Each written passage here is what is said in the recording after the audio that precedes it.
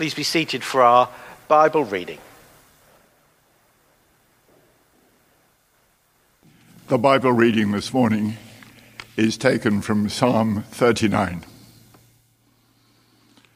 I said, I will guard my ways that I may not sin with my tongue. I will keep a muzzle on my mouth as long as the wicked are in my presence. I was still and silent. I held my peace to no avail. My distress grew worse. My heart became hot within me. While I mused, the fire burned. Then I spoke with my tongue. Lord, I said, let me know my end, and what is the measure of my days. Let me know how fleeting my life is. You have made my days a few handbreadths, and my lifetime is as nothing in your sight. Surely everyone stands a mere breath. Surely everyone goes about like a shadow. Surely for nothing they are in turmoil. They heap up and do not know who will gather. And now, O Lord, what do I wait for? My hope is in you. Deliver me from my transgressions. Do not make me the scorn of the fool. I am silent. I do not open my mouth, for it is you who have done it. Remove your stroke from me. I am worn down by the blows of your hand. You chastise mortals in punishment for sin, consuming like a moth what is dear to them. Surely everyone is a mere breath. Hear my prayer, O Lord, and give ear to my cry.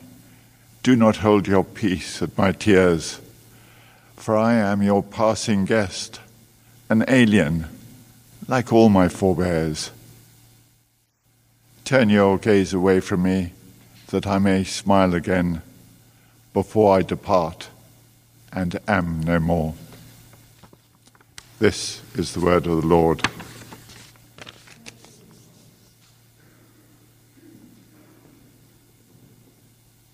Do you join me in a short prayer before I begin? Lord, as we look at our world today, there is much to lament. Help us not be overwhelmed, but rather seek your perspective and catch hold of the hope that you bring through your Son, Jesus, and the victory he has won for all who put their faith in him. Amen. Well, today we conclude our short series on Psalms of Lament, which Ian began by showing that the Psalms were generally structured under the following headings. 1, an opening address. 2, a lament or description of the problem. 3, an urgent request to God for help. And 4, a statement of confidence in God. In our case, Psalm 39 begins with David explaining, I will watch my ways and keep my tongue from sin and put a muzzle on my mouth as long as the wicked are around. Showing there that he didn't want to complain about his difficulties in case it gave the wicked an opportunity to sneer at God and claim that he couldn't take care of his people. How wise of David to try to curb his tongue, and how topical. We've seen in the media recently what damage the unbridled tongue can do. James also warns in chapter 3, verse 5 of his letter, consider what a great forest is set on fire by a small spark. And in verse 8, the tongue is a restless evil full of deadly poison. So David tried to keep silent, but reached a point finally when he could no longer restrain himself, reminding me of the words of the Spanish philosopher Unamuno as he railed against the injustices he saw in his own country. He said, "Sometimes to remain silent is to lie." In verse 4 of Psalm 39, the address and lament are rolled into one. The heading for laments would normally be, "How long, O Lord?" Meaning, how long will this trouble go on? How long do I have to endure it? But here, the cry is distilled to its very essence. How long have I got? How long have I got to live? That's a question we rarely trouble ourselves with, isn't it? Particularly when we're young, but perhaps this last year has brought home to us the fragility of life. I remember, though, when looking at the news reports first from Italy in February 2020, especially Bergamo in the north, where Chris and I had been the year before, we obviously felt for those who were suffering, and particularly, I think, for the families unable to attend funerals of their loved ones. Well, in fact, they weren't really funerals at all. They were just peremptory burials. The public services were so overwhelmed. Yet even then, I recall that it all felt strangely distant. It's Italy. It's Bergamo, a beautiful old town, but mainly with elderly folk living in tenements in narrow streets. It's different for us here. We'll be okay. Never did we think that in a few months the British Isles would be in a worse position. Soon we realised, didn't we, the truth of verse 5. Our life is like a handbreadth compared to the eternal God.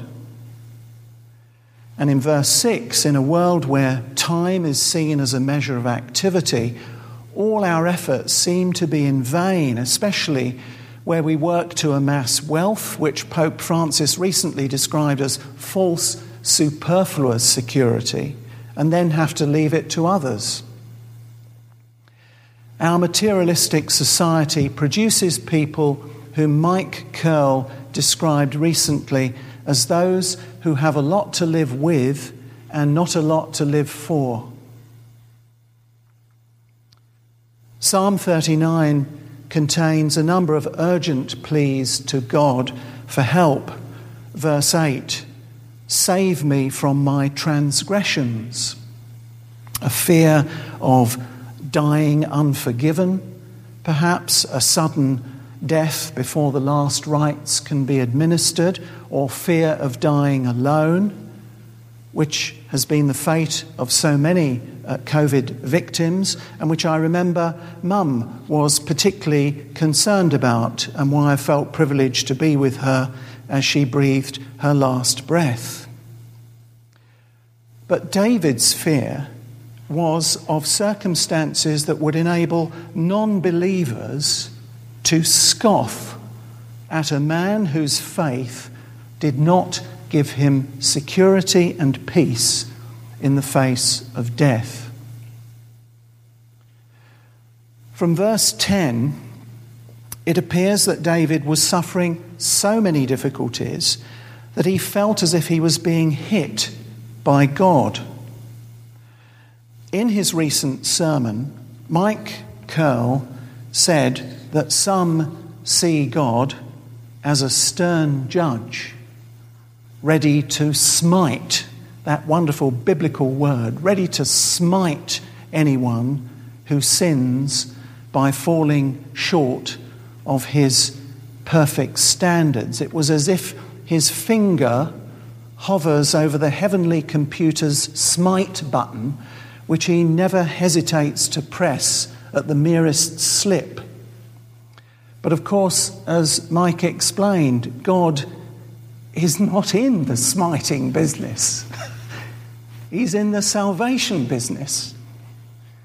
And of course, for us, that inevitably involves, as we see in verse 11, rebuke and discipline. But as Hebrews tells us, God disciplines those he loves. And I discovered a new perspective on difficulty this week as I was reminded of Judges 3, first few verses there, where God purposely left giants, for us read problems and difficulties, in the promised land so that young Israelites who had no experience of war could learn faith and obedience in conquering their enemies. Harking back to the digital imagery of our modern age, we might say that in verse 12, David asks God to unmute himself and listen to my prayer, my cry for help, and be not deaf to my weeping, reminding us that sometimes tears alone can constitute a prayer.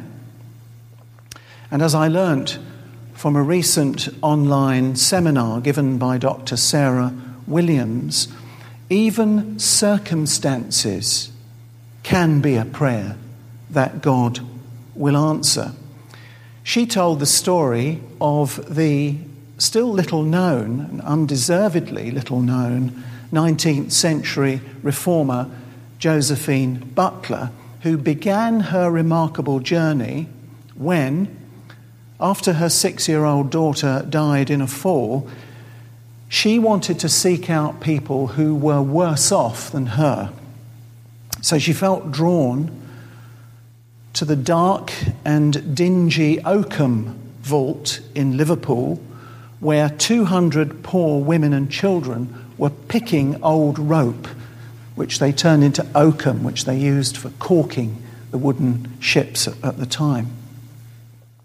And at that moment, in the purpose of this middle-class visitor, God heard the desperate prayer of the outcast. Because many of the women were prostitutes, objects of lust and scorn. And as Butler descended into that miserable basement workhouse, she plunged into human misery to show that she understood, because she had suffered too. She wrote later that she felt a connection between her own grief and the grief of others, whose inarticulate moan she was able to turn into intercession and eventually political action. A 16-year struggle to have the Contagious Diseases Acts 1864-9 repealed. Briefly, these were seen as sanitary laws to combat an epidemic of sexual disease in the armed forces at that time. These statutes provided that any woman in the garrison towns and certain ports whom police suspected of being a prostitute could be subjected to compulsory examination and then obliged to prove that she was virtuous. Men were excused, the legislators thinking, quite rightly, that men would object. But those men could easily have joined David in his lament to God in verse 13, "Look away from me." In other words, please can you hit the pause button on your scrutiny of my life, avert your look of wrath, lift your finger from the smite button so that I can rejoice again, care and guilt-free, before I die. It's a rather sad picture of a melancholy trudge through life towards its inevitable and sorrowful conclusion. But this sadness is countered by the statement of confidence, the only one we have in this psalm, which we find in verse 7, where in the midst of all his troubles and despondency, what does David look for? He says to God, "My hope is in you." What does hope mean for us in times of difficulty? Well, Amy told us a lovely story last week about hope when Moses' mother placed her tiny baby in a basket and set him adrift on the River Nile, trusting in God to look after him. There is a modern parallel in the Kinder Transport and Nicholas Winton, who joined his friend in Prague just weeks before the outbreak of World War II to finance and organise the evacuation of 669 mainly Jewish children to safety in England. Their parents trusted this unknown English banker with their precious children, hoping they would be safe, and they were. And it's an uplifting story of hope in the face of evil. You can Google Nicholas Winton and find more details. But ultimately for us, hope is a belief in a better future, isn't it? And since for the Christian, the future is heaven, I pray that our faith will be fanned into flame to enable us to usher into the darkness of this suffering world the love and light of Jesus, towards whom and with whom we all journey. Amen.